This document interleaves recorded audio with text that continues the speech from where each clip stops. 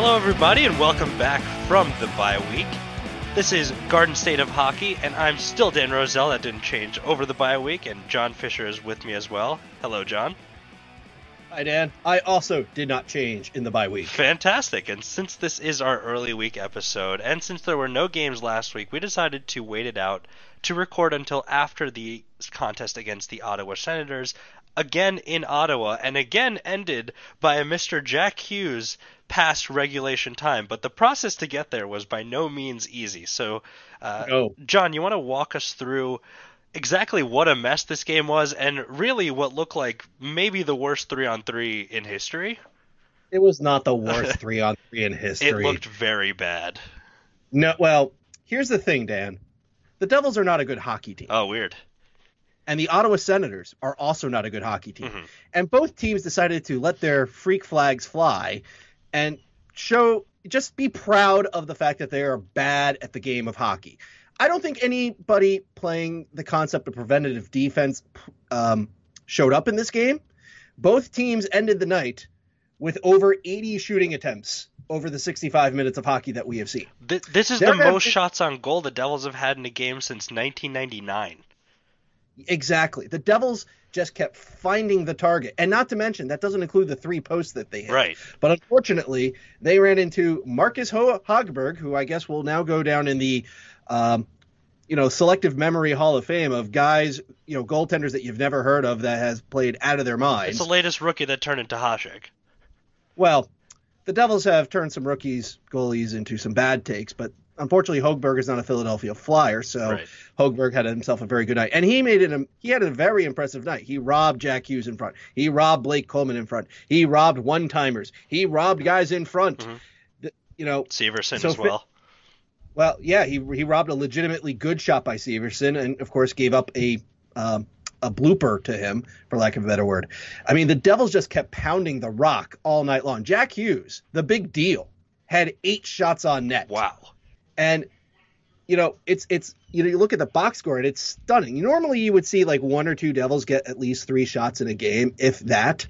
And usually that number includes Blake Coleman, but this is one of the rare games where Blake Coleman's 5 shots seems kind of pedestrian alongside of Damon Severson's 6, the aforementioned Big Deal's 8, and a whole bunch of other guys with 4, which, again, if you start adding posts into the mix, they get up to 5 easily, like Gusev, Subban, Brott, Zacha hit the post, but he didn't get the 4 shots with the post. Palmieri, Wayne Simmons was very close as well. Only Travis Zajac ended up without a shot on net tonight. And I wouldn't be surprised if you run the tape and you show the tape to the score, he probably would have found one for number 19 there.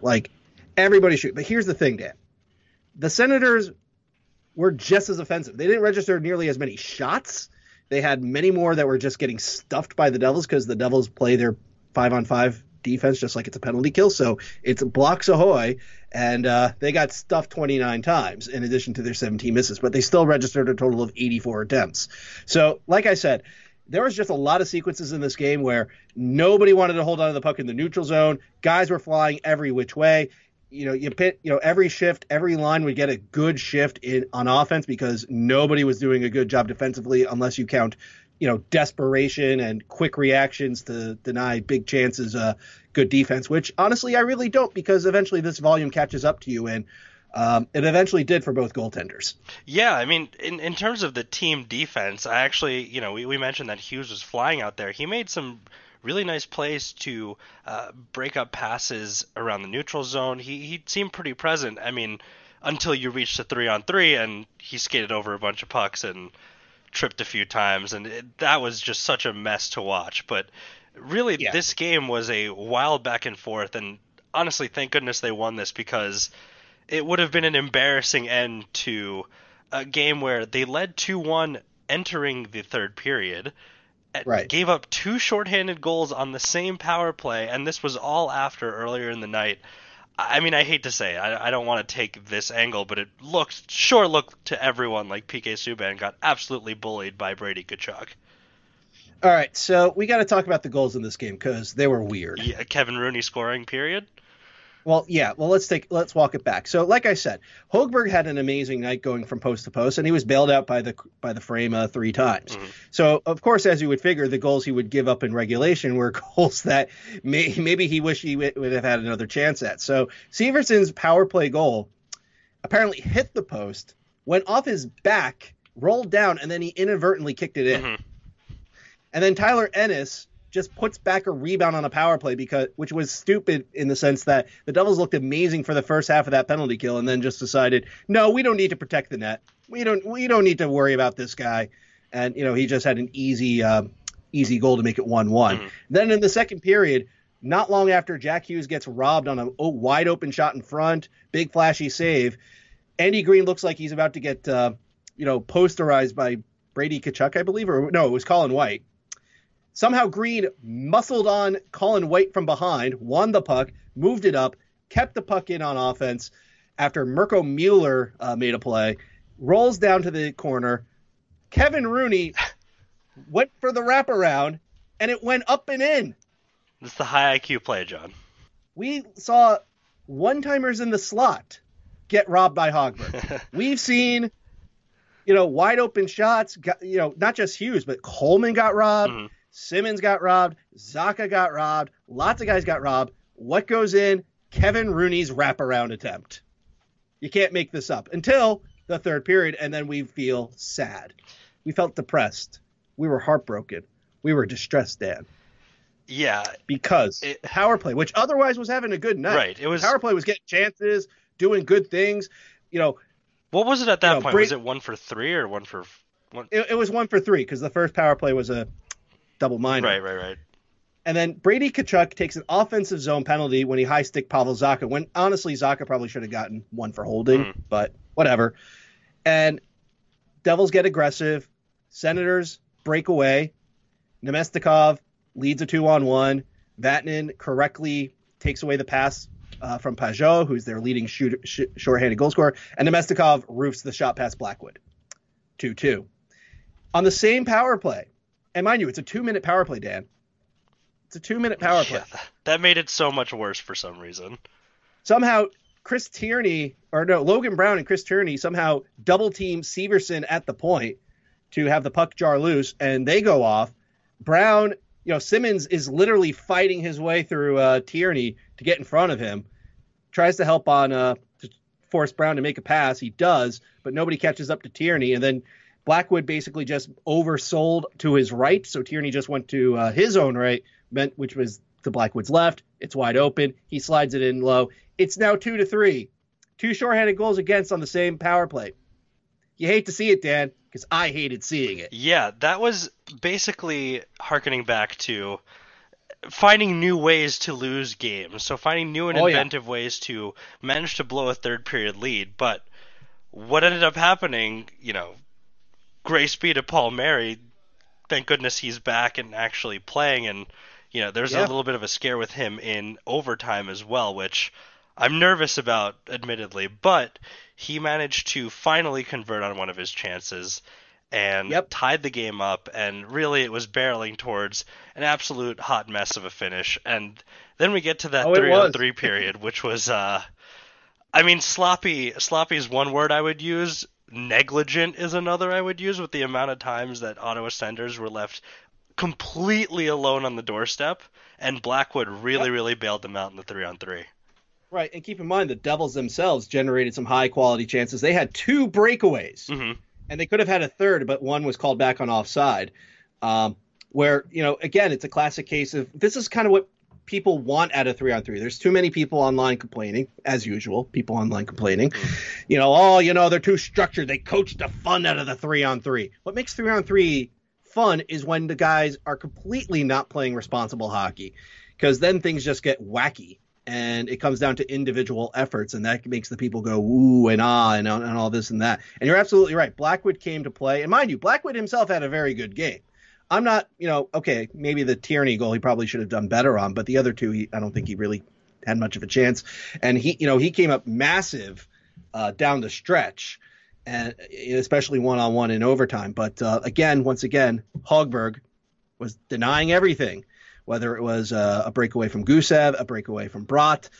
that wacky loft pass from Hischier to Butcher, where Butcher batted it just like an inch off the ice. I honestly thought that's got to go in. Nope.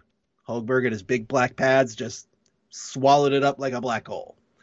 Very entertaining for the neutral fan. If you're a fan of the Devils or the Senators, you're probably going, wow, that was exciting. I hope I never see that again because that was terrible in many respects. Yeah, very anxiety-inducing for both fan bases. And I want to reemphasize the Hogberg point that you're making.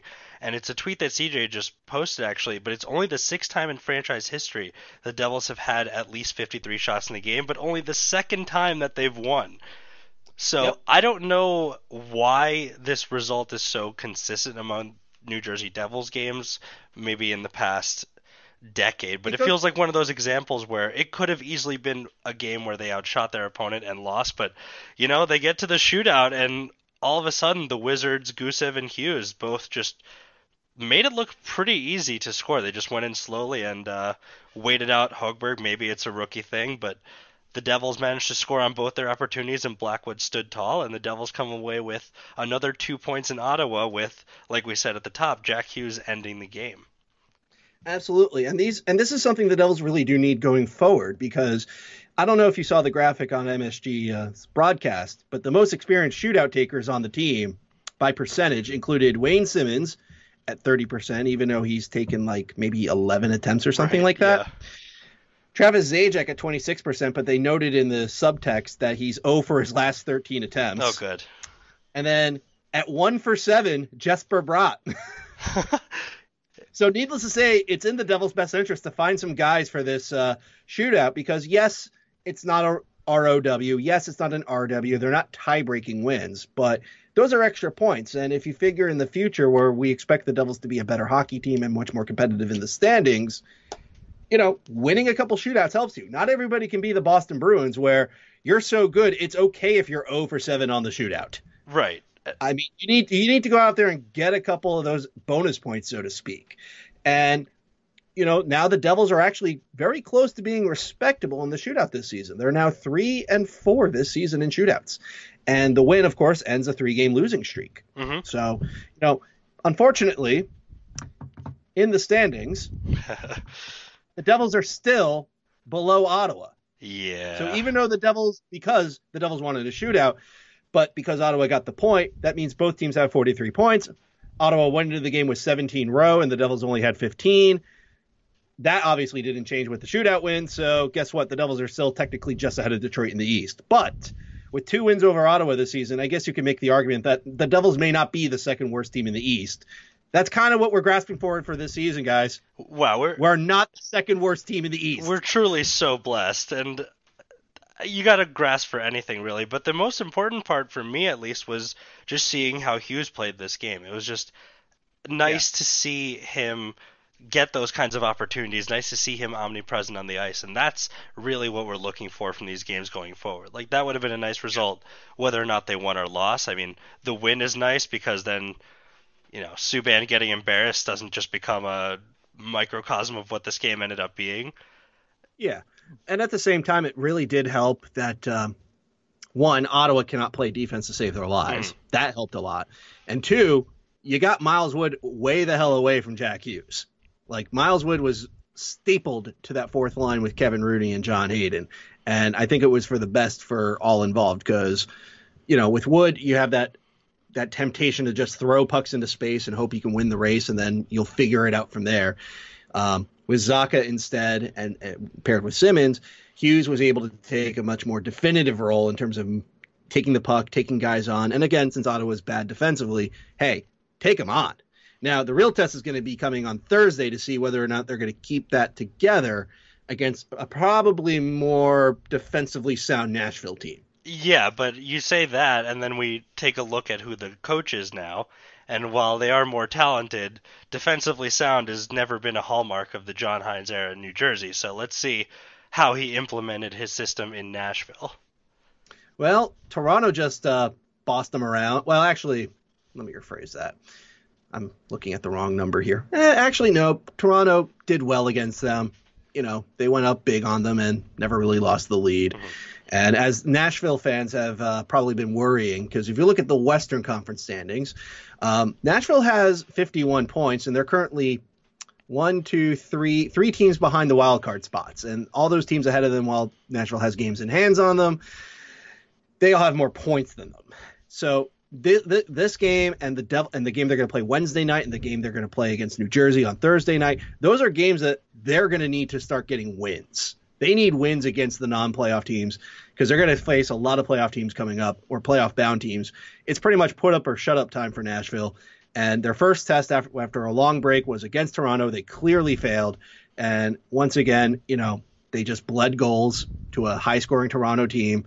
We'll see how they do under John Hines and his wonderful methods of preparation, as they are going to take on the Devils team right after playing on Wednesday night. Mm-hmm. And the interesting thing, they'll be plenty motivated, as you've laid out here. And I wonder what the reception will be like for Hines. I'm curious to see what the fan reaction is like to him getting announced as the coach. I'm sure it'll be, fine, lukewarm, or not anything scorching or controversial. But, if Nashville's plenty motivated for that game, the Devils have plenty of reason to be motivated for their game after that as they take on the Dallas Stars. And we alluded to this before the bye week, but it is the honoring of the 2000 Stanley Cup team from New Jersey. And if you listen to the Devils official podcast, Jason Arnott seemed to say that there's going to be a lot of alumni there. So it's going to be a good time. It's going to be very nostalgic, and it's going to be something where it would be nice to honor those guys while they're in the building. And maybe, not so bad to be a Devil, but obviously none of those guys care. They won the cup. And it's going to be a great ceremony. I think it'll be something that's a nice reprieve in a season that's been wildly disappointing so far.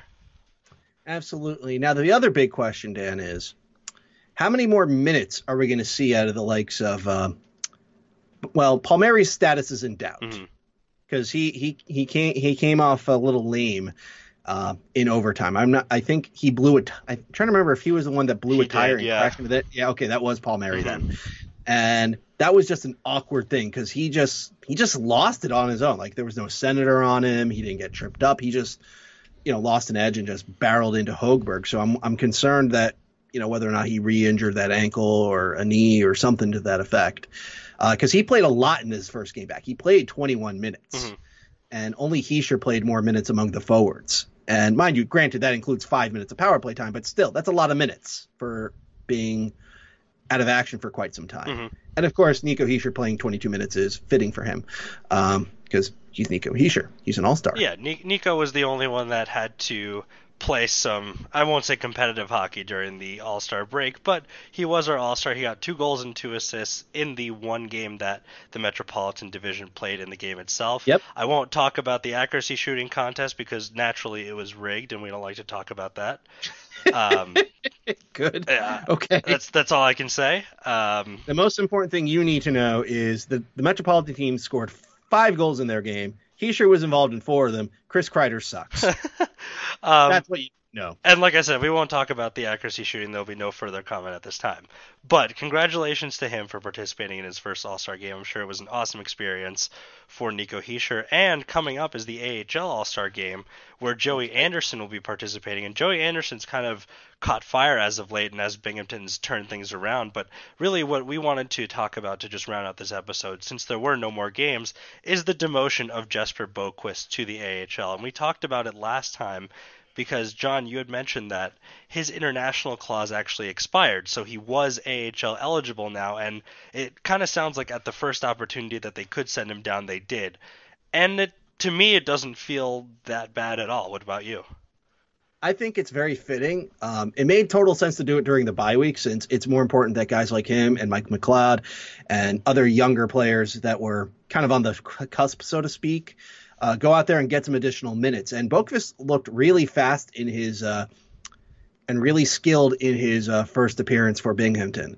So it's fitting that he went out there and just it was sort of like a realization that, okay, here is where he can actually shine as an offensive player. Because truth be told, in New Jersey, he's been mostly playing with the likes of Kevin Rooney or the likes of struggling Pavel Zacha, as I'll call him, and and the likes of John Hayden and basically bottom six, very limited minutes. And every so often, maybe he'll get a couple shifts with Nico and Palmieri, which didn't really do much good for him because he's overmatched. So he's one of those classic cases of he's definitely was not really good enough for the NHL, but there was no value to send him back to Sweden at the beginning of the season. So you sort of roll with it. And now that the opportunity is here, you throw him in the AHL. He looks much more like the player you want him to become. So let him work on that, get that confidence going, and get this skill set going, get his mind right. And he's joining Binghamton at a good time since, as you said, they're turning their season around a little bit. It's still a long way to go for them to succeed at anything, but at the very least, the team has more skill, and New Jersey has something to look forward to instead of just going, we'll call this guy up because we need a guy. Mm-hmm. Yeah, it's definitely nice that he gets more of an opportunity, and I feel like he'll take that step that Jack Hughes won't have the luxury to take, where he does get the time to build his confidence back up. He does have the time, like you said, to play more offensive minutes oriented around a team that is buzzing now. They're inching closer and closer towards the playoff spot. I know a couple episodes ago I talked about how they weren't all that close and they'd have to keep the streak going and play at a crazy pace to be competitive, but they've kept things up. They've won, I believe, 11 of their last 13 games, and a lot of it has to do, as you saw in Jeff's tweets, with the arrival of Merkley and Schnarr. Yeah, they've had some crazy comebacks. I think they had a 5-goal comeback the other night. Mm-hmm. They're pulling off, and of course there was the interesting shootout I don't want to say controversy because ultimately the Devils won it. Where that led to Sharon Govich basically taunting the goaltender. Mm-hmm. That's interesting. But the point is that they're getting these games to be similar to what the Devils did tonight in Ottawa. They're getting results out of this game. They're getting points in a position where they kind of need them by any means necessary, and now they're just sort of clawing their way back to respectability. With the New Jersey Devils, their season is effectively done. I don't think they're going to catch our hated rivals at this rate unless our hated rivals hilariously collapse, which wouldn't be the worst thing in the world. But as of right now, Dan, the team is not last in the North Division, and the team is only a couple points back of Syracuse and Toronto. I'm not saying they're going to be a playoff team anytime soon, but this is no longer the doormat of the division like they were, say, 2 months ago. Right. And that's a good thing. Yeah, no, exactly. You want excellence to kind of flow up and down the organization, and it was really bleak when both the New Jersey Devils and the Binghamton Devils were just scraping the bottom of the barrel, but Binghamton seems to really have found something with the arrival of those new guys, with the added depth, and I'm sure having Boquist down there, that's helped as well. He's scored a few goals for the Binghamton Devils. McLeod is down there. They have some guys that really should be taking the next step at this point. Anderson, the aforementioned, he's the one who he's really stepped up. Like, people didn't expect him to take this much of a leap. His second professional year? Yeah, second professional year. And he's really impressed so far. And as the All-Star representative, yeah, he was a replacement, but he was deserving of it on his own. Yeah, absolutely. I mean, it's been a scoring by committee sort of thing over there. I mean, you could have also made a really good case for Brett Seney, who is their team's leading scorer right now, to be their All-Star representative. And that's kind of how things are going right now for the B Devils, is that there's not that one player, that one line that is just sort of crushing everything. It's a lot of guys having to come in and contribute. And again, when times are tough, it's rough because it's like, who out here is going to step up? Who out here is going to make the play or make the move or take the shot that we need to take, because nobody's making it. But when things are hot, everybody's looking much better because of it. And it sort of builds upon itself, that even when you have that loss, it's not like, okay, now we're going to now lose 8 in a row again. It's, hey, okay, we lost. That sucked. Let's go figure it out and try to do better next time and keep on grinding in a game. And who knows, maybe you make that 5-goal comeback. Maybe you win that shootout game. As I mentioned, the shootout controversy, I want to say it was against I can't remember the exact team, if it was Utica or Syracuse. I think it was a New York team, obviously. Yeah, because there's a million of them. Yeah, there's a million of them in the AHL, where apparently a goal was scored, but it was like quickly in and out, and upon review, they didn't give it to the Devils, so the Devils thought they won the shootout. It went to the 7th round. Sharon Govich then, and then the other team's goalie was also making a big fuss about how the Devils shouldn't have celebrated and whatever. They should go back to their bench. So Sharon Govich basically slides the puck in on a fake shot and basically starts pointing at him saying, "You go to the bench, you go to the bench," and probably some other words that we can't use on this podcast. Go to the bench is a very friendly way to say it. Yeah, exactly. But the point is that earlier in the season, the Devils wouldn't even get that far. They would have that terrible thing happen in the shootout, and they'd just be like, "Well, that's the game. Forget it. We came this far, at least we got our point. Let's get out of here." It's like, no, there's some resiliency to go out there and get that. And to your point, there's some value within the organization to reflect that value. That, if nothing else, don't be a doormat. Don't be like the Detroit Red Wings, where they are literally going into games going, "Yep, we're here to lose." Yeah. Dang it, we're not here to get a W. We're here to lose. So I want we want that negative 90 goal differential to be dropped down even further. All right, let's go. Like, because you can't just turn it on next season or two seasons from now and say, "Hey, it's all going to be all good and we're going to be competitive now." It doesn't work that way. A lot of this is incremental, and it's often doing it when it's not necessarily the best idea to do it. So go out there, celebrate the Ottawa win. Go out there, try to win the national game. Follow the footsteps of what the Binghamton Devils done, and who knows? Maybe you do surpass our hated rivals. And it's okay if you do, because the top 10 of this draft class is really good, and picking 9th is okay. Yeah, honestly, like, what has picking higher than anyone else yielded so far? We haven't seen the return of that yet because those guys are pretty young still. But, there's a really good chance this year in particular, as you alluded to, that they can still get a pretty good player and avoid a lot of embarrassment. And it's not even about that. It's that they can get used to a winning mentality, these young guys. Like, I'm not as concerned for the veterans who are most likely going to be traded. They've been on successful teams before. They know what it takes.